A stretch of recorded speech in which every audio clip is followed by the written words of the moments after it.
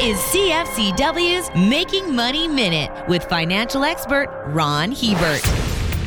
Not every company is cutting exploration and going into hibernation due to a combination of low oil prices, increased taxation, and greater legislation. PetroChina has its foot on the gas pedal, and it has it mashed right to the floorboards. The company plans to spend $37 billion annually in an effort to increase domestic production over the next 5 years and improve the country's energy security. This is more than global majors like Saudi Aramco, ExxonMobil, and Royal Dutch Shell. PetroChina is doing so even at a time when the country's demand for crude oil is expected to peak and then decline over the next decade. For more information, listen to our Making Money show hosted by Ron Hebert and Gord Whitehead at letsmakemoney.ca or cfcw.com.